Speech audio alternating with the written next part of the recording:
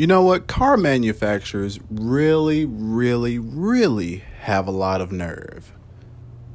The complete and absolute nerve of you to include a battery in your electric vehicle that is rated for, let's just say, 30 hours, but limiting your charging to 23 because you didn't get a certain performance package or long range package.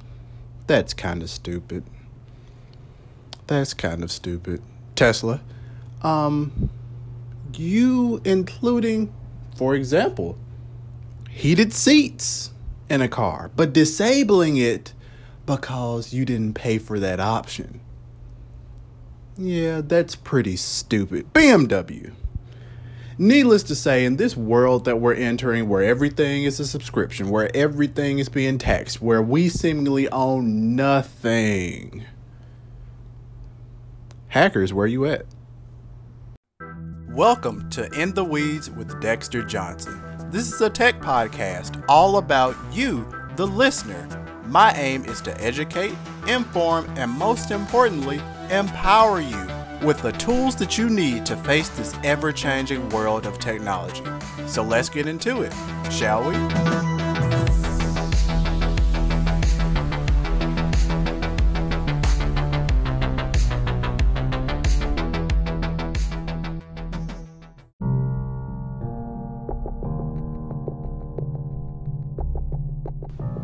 All right, guys, so let's go ahead and clarify things. I'm not calling on hackers to come at BMW and steal customer data and manipulate customer data. No, what I am calling for is the jailbreaking community, for the cracking community to say, you know what? We bought these cars. I bought this car. I can do with it what I please. I do not need to have a subscription for a feature of my car. So, in an article from The Drive, let's just get with some direct quotes here.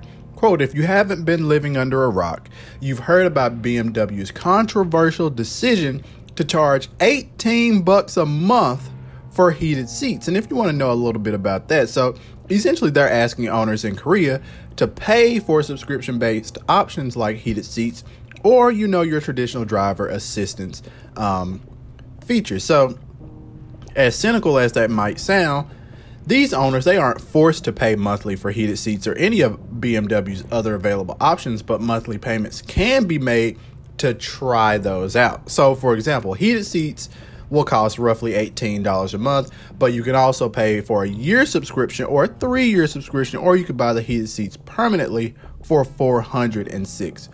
So, other options available with monthly or yearly subscriptions are a high beam assistant, driver assistance plus, and things of that nature. And if you can just unlock something for $400, why can't it just be tacked on to the purchase price of the vehicle? Especially given the fact that the hardware is already present. That's the thing that I simply do not understand. So going back, just talking about this quote unquote thing, everything as a subscription is only for select markets and for specific products in those places. That hasn't kept the rest of the world from preparing for the inevitable. So therefore we have vehicle coders, and these coders essentially they use software to unlock features of the vehicle. So Vice's Motherboard, they spoke with several shops that offer products to the public which can customize BMW. So just so you know, there are software available for BMWs, Ford, Toyota, and I believe it's for a ton of things. It's for a ton of different automakers. So here's the thing, it's quite common in the aftermarket community and is far from being BMW exclusive. Also, it's available for Volkswagen. So these codes enable certain paid features. So if there's something that an automaker is sliding behind a paywall, you can potentially unlock that feature. So I have a couple of questions here. First and foremost, Why is it that our cars are turning into computers? Like, computers are great, but they don't work right all the time, especially when you're dealing with human error. And when is it do one of these companies lock behind a paywall an actual feature that is necessary? When are we going to see like braking assistance? When are we going to see that locked behind a paywall? You know, now computers and cars are so fascinating and they're so pushed forward that a lot of times you can have driver assistance that can stop a potential fatal accident. To me, that's something that should be required. But when do automakers say, well, we're going to put this in a subscription? Because we have allowed things to progress so far that everything is a subscription. Everything has a recurring stream. Let's just look at Apple. The iPhone. Apple was making money hand over fist in hardware. Apple makes the most money off of their hardware, bar none. You can be an Android user, I get it, but Apple simply does it better. But at some point, the smartphone market reached a inflection point where most people had smartphones. We really weren't seeing more and more people having smartphones. We were seeing year over year upgraders. So it had to be a point. It had to be a point in which Apple could make money elsewhere. And that's where we started to get more and more services. Think about it. Apple Music, iCloud, News Plus, Fitness Plus, Apple Arcade, combining all of these services into one called Apple One, which includes different services. You can be packaged those together for an individual, or you can package those together for a family if you have people that's in your family iCloud. So more and more things we're pivoting. But here's the difference, though, between Apple and some of these other idiots out there.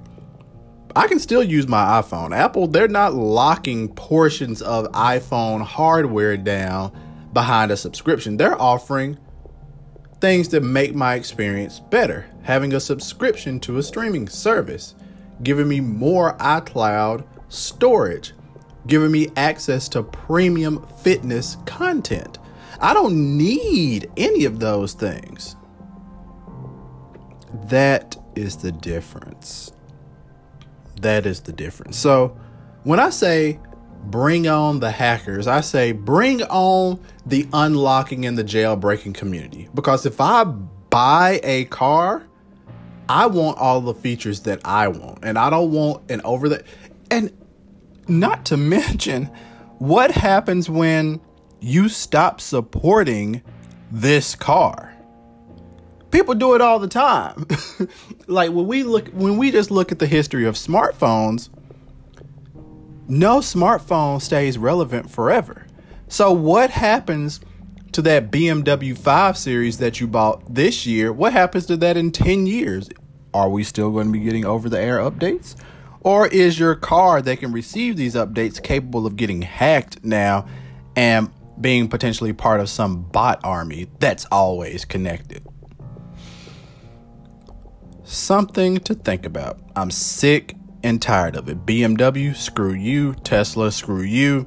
Screw anyone that's willing to put paywalled car features out there. It's gone a little too far.